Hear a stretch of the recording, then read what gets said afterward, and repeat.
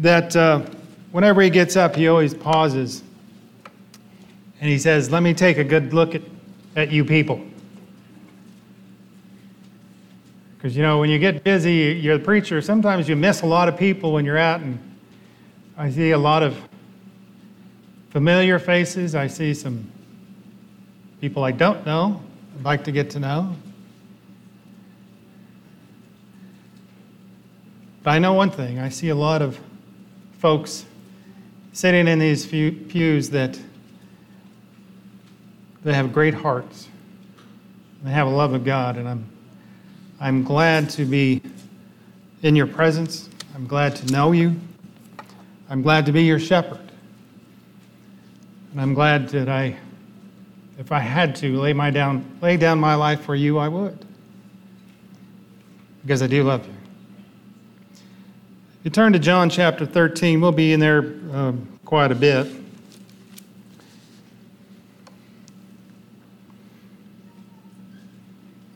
This week we were, midweek Bible class, we had a study, and we were studying some things. We'll get to that in a minute.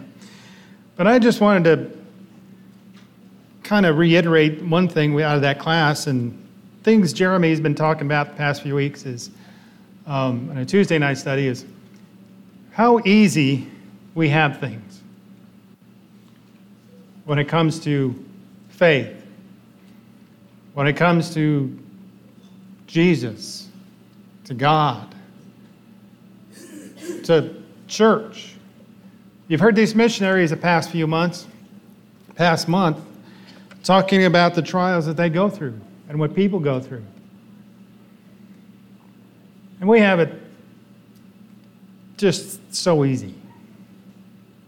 Like Jeremy's mentioned, God has already done all the heavy lifting. Jesus has done all the heavy lifting. We have it pretty easy. We have to decide if we're going to wake up Sunday morning. Have you ever noticed you usually decide Saturday night if you're going to wake up early enough Sunday morning? You ever notice that? Am I going to be inconvenienced in the morning that I could go or not go to church? We have it so easy. And usually things are easy because somebody has taught you these things, right? Someone has taught you about Jesus or God and fulfilled all these basic requirements that you need to know. And they're fairly easy to follow. In the Wayback Machine, right? Remember the Wayback Machine? All of you have lived there. Most of you lived in the Wayback Machine. I graduated in the mid-'80s, okay? This is how tough we had it. I had to take typewriting in high school. Some of these folks have probably never seen a typewriter, right? I remember my typewriting teacher, and she was a classic secretary out of the 40s, I think. I mean, that's exactly what she looked like from the movies. That was her. And we had it so difficult. Not only did we have to use a typewriter to type papers and stuff without errors, and pass the class with so many words a minute. Can you believe that? When we ended a sentence, we put 2 spaces after it, not just one. You believe that? I had to push that button an extra time every time I got to a period. That's how tough it was. I remember a couple, when Lisa and I were first married the first year, we lived in Missouri, and we lived in a hilly part. And we lived in this house, and down at the bottom of the hill was a pond. And I used to go fishing in that pond. Well, one day I was down there fishing. And I'd spend Saturdays, afternoons down there. And this young couple that rented off the same property, were nearby. And all of a sudden I see him at the top of the hill walk down towards the pond. And he wasn't carrying a fishing pole. So I knew he wanted something, right? Help with something or whatever. Well, again, in the Wayback Machine, I used to be a mechanic, okay? a long time ago. And so I knew a thing or two about mechanics, and this guy came down and was having an issue and was trying to get all the information he could to help him solve this problem with his vehicle. And we had talked about it for a while. He needed these parts, he needed these tools, and he said, okay, blah, blah, blah, and he started up the hill. Well, I let him get almost to the very top, and I yelled at him. I said, hey, when you get stuck with that little bitty part that you need to take off and can't take it off after a day and a half, come and see me. Here he come back down the hill. Because he wanted me to help him, right? And I did, and I told him, okay, here's how you take that little bitty part off. It'll save you. It's so simple, it's stupid simple. But you wouldn't have got it in a day and a half, right? But see, that's how hard we had it growing up. Somebody had to tell us. Somebody had to instruct us. We didn't have the Google, right? Right now, if you want to know how to do something, what do? Do the Google, right? Is that not what we do? You can you can make cookies, you can build a spacecraft, you can do anything off of Google. That's how easy we have it. And I think that's almost exactly the same that we have here in Scripture. Understanding the things about Jesus. So Wednesday night we talked about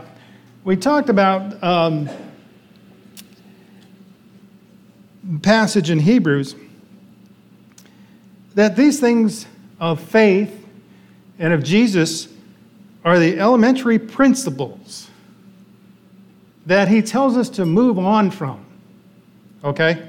Therefore, let us leave the elementary doctrine of Christ and go on to maturity, not laying again the foundation of repentance from the dead works, and faith toward God.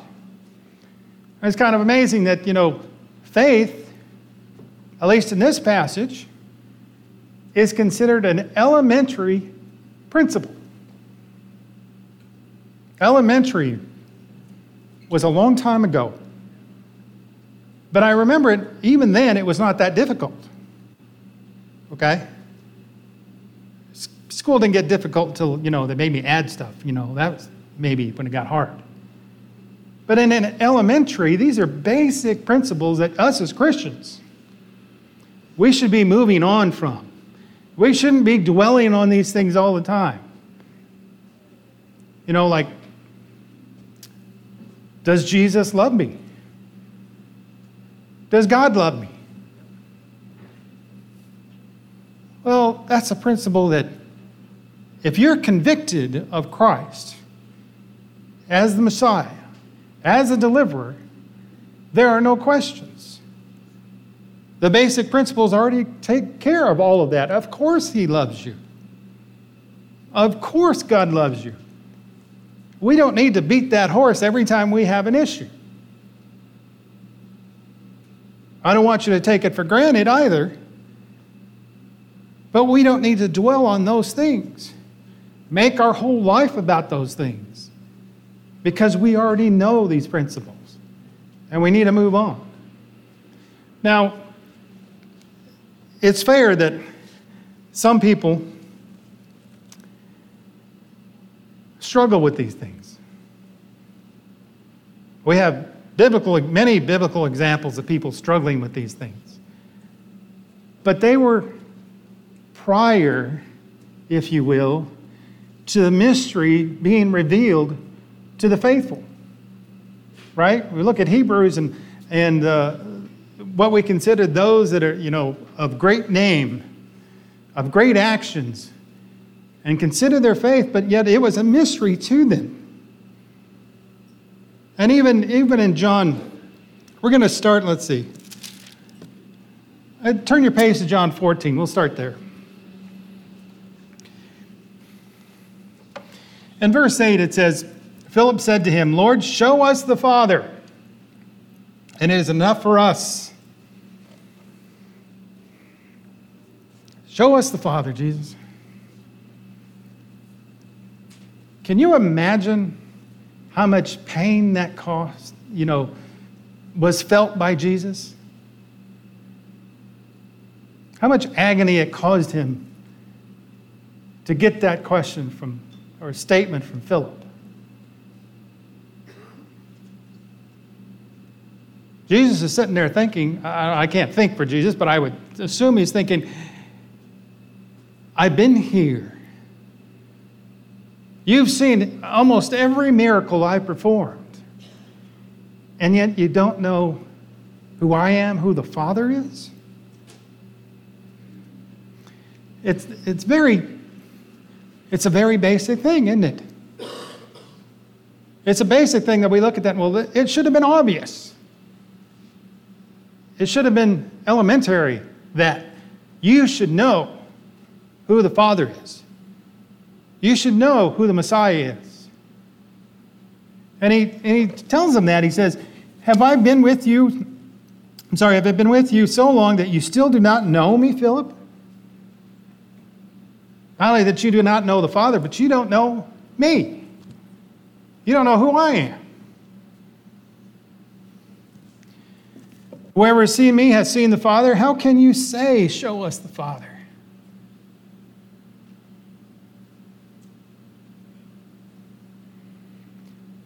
I am in the Father, and the Father is in me. And I don't want us to be in that same situation. I know things get difficult. We go through trials. We go through death of loved ones. We go through illnesses that are terrible. We've lived through 2 years of craziness. And then the question becomes, is there a God? Or what's God's plan for me? Or does he have a plan for me? I think the Son has already shown us of this basic plan that doesn't change. We look at further on, we get to verse 15.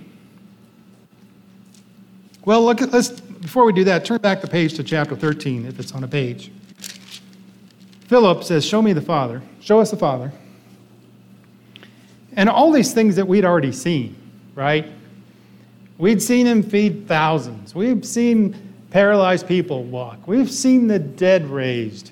We've seen it all, right? John notes there's even more stuff that happened that is not even on the paper that these men had seen.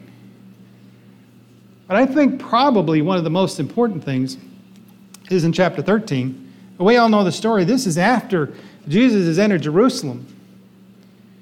And essentially this is, it's actually Jesus taking over the city as the king. Okay?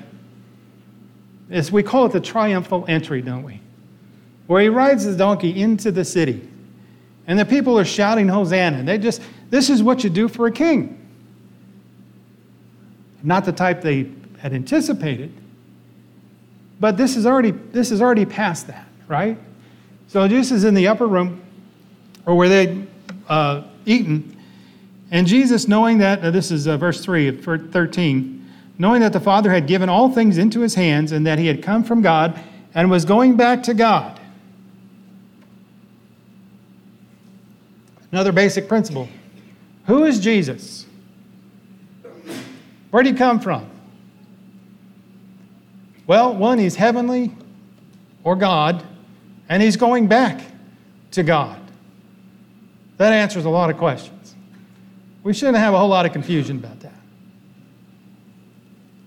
Rose from her supper, and he laid aside his outer garments and took a towel, tied it around his waist, and he poured water into the basin and began to wash the disciples' feet and to wipe them with the towel that was wrapped around him.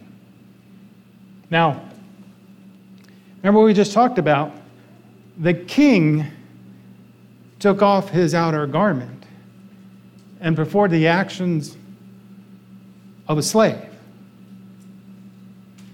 Someone much less than he. This is probably one of the greatest examples that we have of who Jesus is. But did they see the elementary principle that was happening to them? No. Even Peter, Peter's a mess at times. But even he says, don't wash me. That's below your position, right? Don't do that.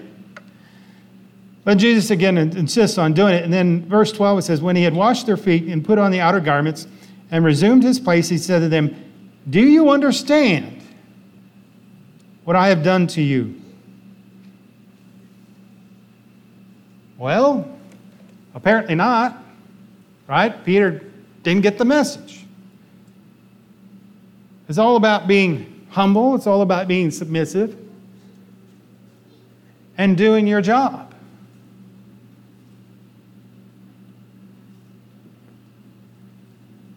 I think sometimes we either run away with the elementary principles or we make things too complicated. I'm probably stuck in some of those as well. I mean, Otis talked about that this morning. We sometimes just make things too complicated.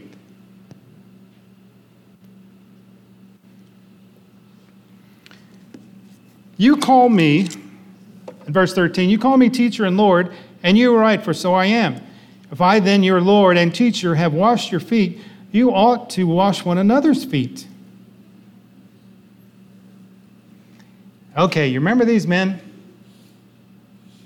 They were they were a ragged crew. Let's put it that way, right? When you think about it. One guy was a taxpayer, right? He is the low of low in that society. He was considered a traitor among his nation. The other guys were fishermen, and they always smelled like fish. I don't know. One guy, Jesus was a carpenter. We got a ragtag group here, and I'm not sure who in this group was washing whose feet. I'm not going to touch his feet. That's even below me. But Jesus says, look at the example I've given you and follow it, because everyone has, you call me teacher and Lord, right? Yet I did it.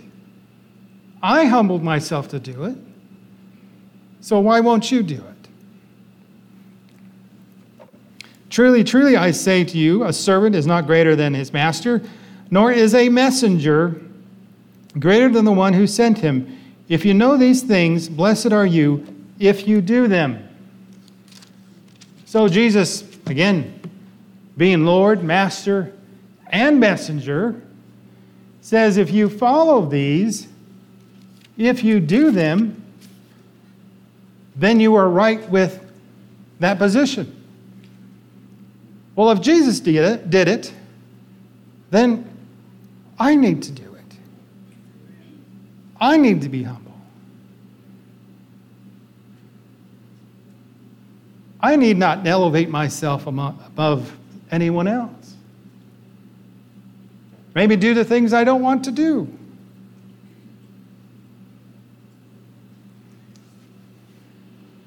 And what were these things? There are all these things that Jesus talked about. Turn the page to chapter 14 again. And I love this verse 15. We talk about it a lot. But it's an elementary principle that we should practice and really have no question about. Right? If you love me, you will keep my commandments.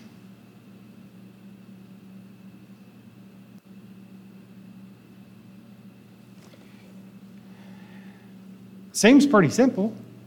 What did Jesus just do? Humbled himself. If you love me, you'll do exactly what I did. You'll do the things that I told you to do. pretty basic. It's pretty simple. But we should be moving beyond those things. Those things should already be in our pockets. Serving one another, loving one another. All of those things that Jesus displayed through love, that should be a gimme.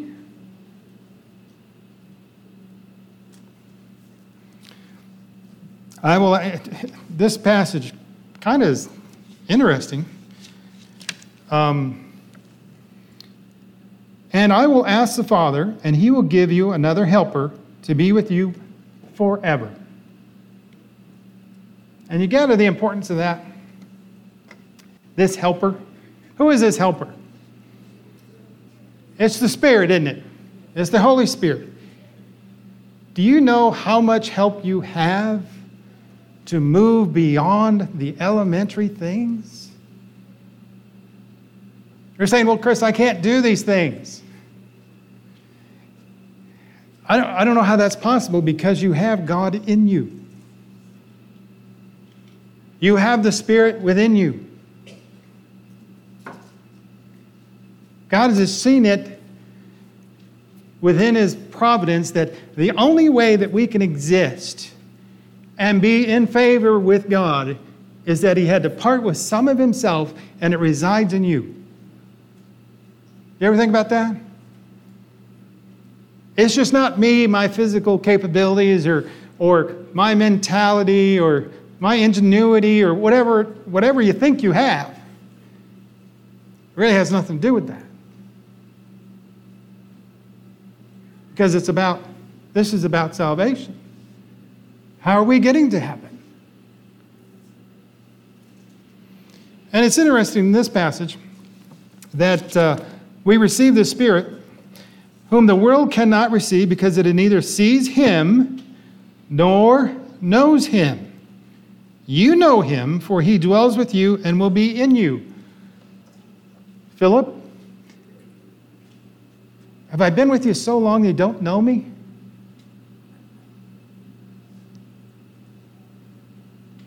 How about us?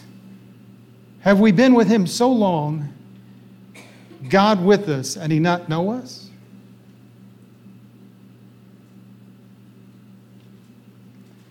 These things should be part of us. They're the building blocks of who we are. Okay? He says, I will not leave you as orphans, verse 18. I will come to you. Let a little while, and the world will see me no more, and you will see me, because I live, you also will live.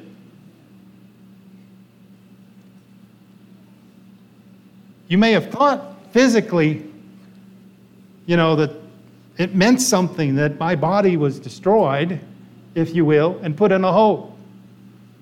But it really doesn't mean anything, because I still live. And more importantly, because I live, you get to live as well. And I'm going to deposit something within you so you can continue. You can survive. Because the world doesn't see any of this. Now he goes on and says, Judas asked the question. Well, how... Here, of course he knows Judas is going to betray him, but he says, how is this going to be manifested to us? And a second time he says, if anyone loves me, he will keep my word, and my Father will love him. Again, you don't believe it was me? If you love me, the Father will love you. Okay? Am I in God's favor? Yes. If I've accepted Jesus as Lord and love Him and do His commandments, I am in His favor, no matter what. Isn't that amazing?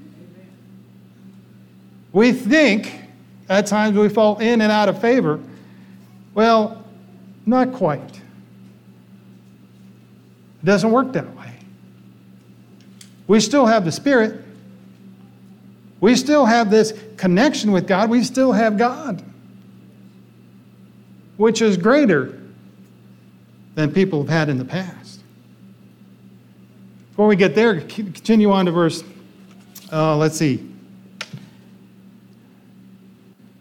23. Well, I'm sorry.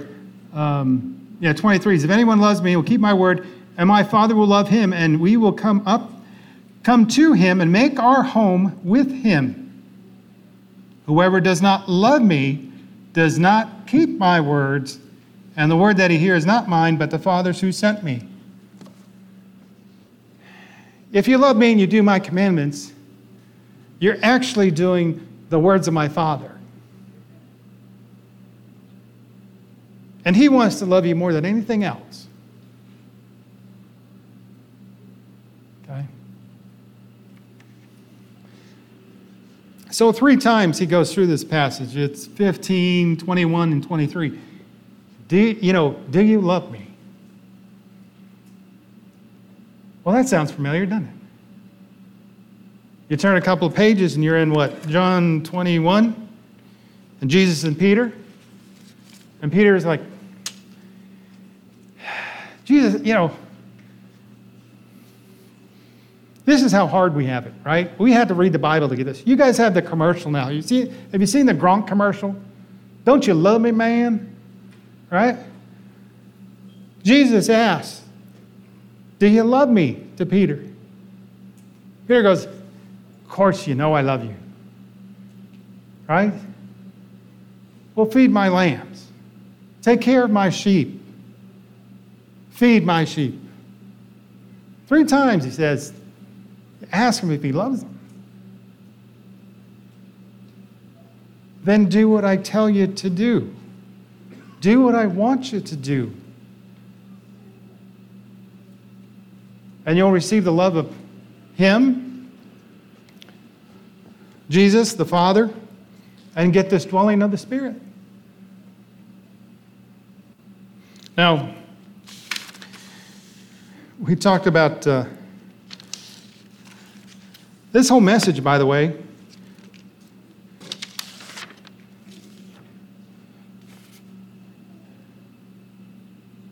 is brought to you by Robin Franks. She asked me for a passage earlier this week, and I said, I don't know, pick one. So she picked one, and this is what we got, okay? So we talked about this Psalm 51, right? We read that in our reading.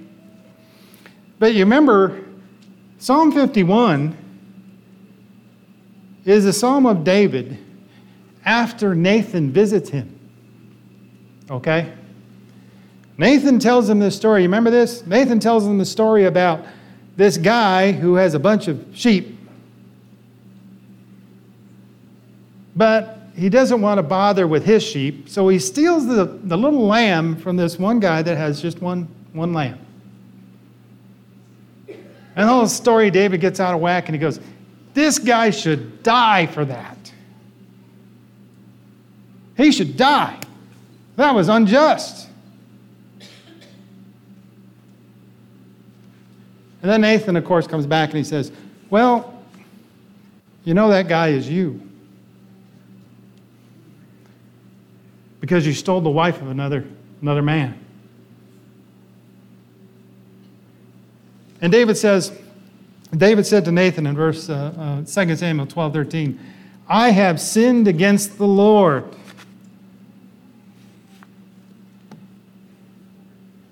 I have sinned against the Lord. You know what that meant to David? I should die. I should be put to death. He knew what it meant. You talk about having it rough in the old days. David sinned and went, oh my goodness, I'm a sinner. I deserve death.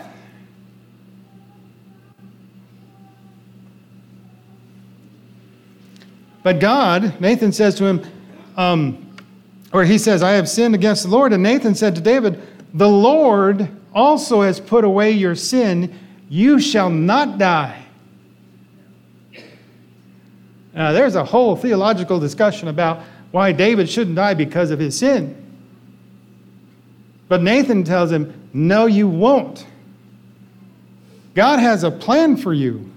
Even though you should die, God's not going to let it happen. Now, there is a consequence. You're going to lose your son, right?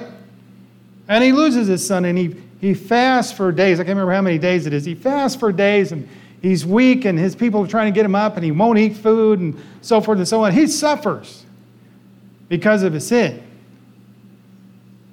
But David knew he should have died.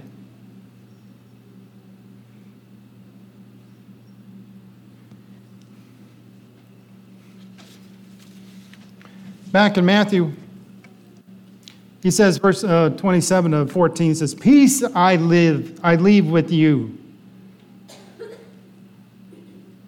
Peace I leave with you.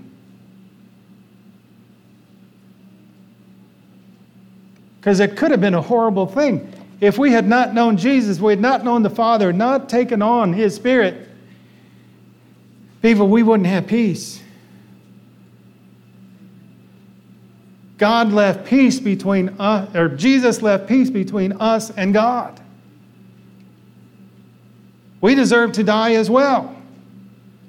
That's what should have happened. But because He came, and because He loved us, He leaves us with peace. See how simple we got it? David's in agony over there.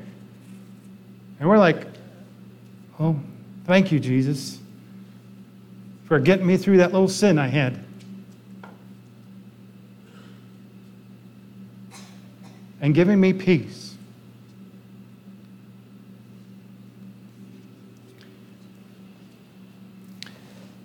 My peace I give to you, not as the world gives, do I give to you. Let not your hearts be troubled, neither let them be afraid. Don't let your heart be troubled. Don't let those elementary things about questioning whether God loves you, about who Jesus is, about what I need to do. These are very basic things. Don't let those get you down. Don't let them dishearten you. Don't let them trouble you. Because it's already been taken care of. So I hope when we read this passage again, Psalm 51, 10 through 12, I think it's there to comfort us.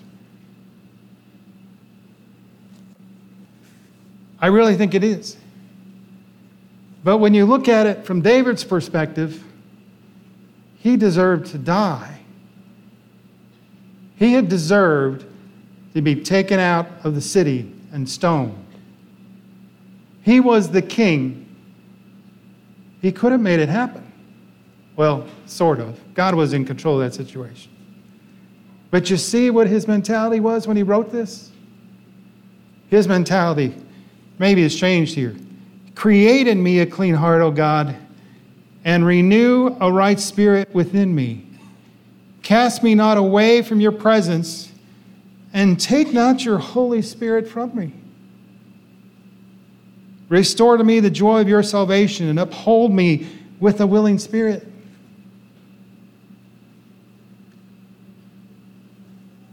Again, folks, we got it easy. We're on this side of the mystery and know that Jesus and His love for us was directly from the Father. And if we do the simple things that it already told us, follow my commands. Follow the elementary things and let's move on. That we'll be saved. And I hope when you read this poetry, as you will throughout this life group study, that you look at the man David and say, there's a different perspective there. And I need to understand it. Dive into it. And I really hope you enjoy the life groups and the folks you have, they're good people. Get to know them, get to love them. Okay? Again, the message is clear. To love Jesus is to do his commands. To do his commands is to love Jesus. And to do both of those is to love the Father and to find favor with the Father. So if there's a question today in your heart or on your minds about where am I in life? What do I need to do? If we need to go over the elementary principles, let's do that. Let's get together and talk about it. Because your life is worth everything that Christ went through. Okay? Everything. That no man should be lost and come to the Father. So if you have a need, please stand and come forward as we sing.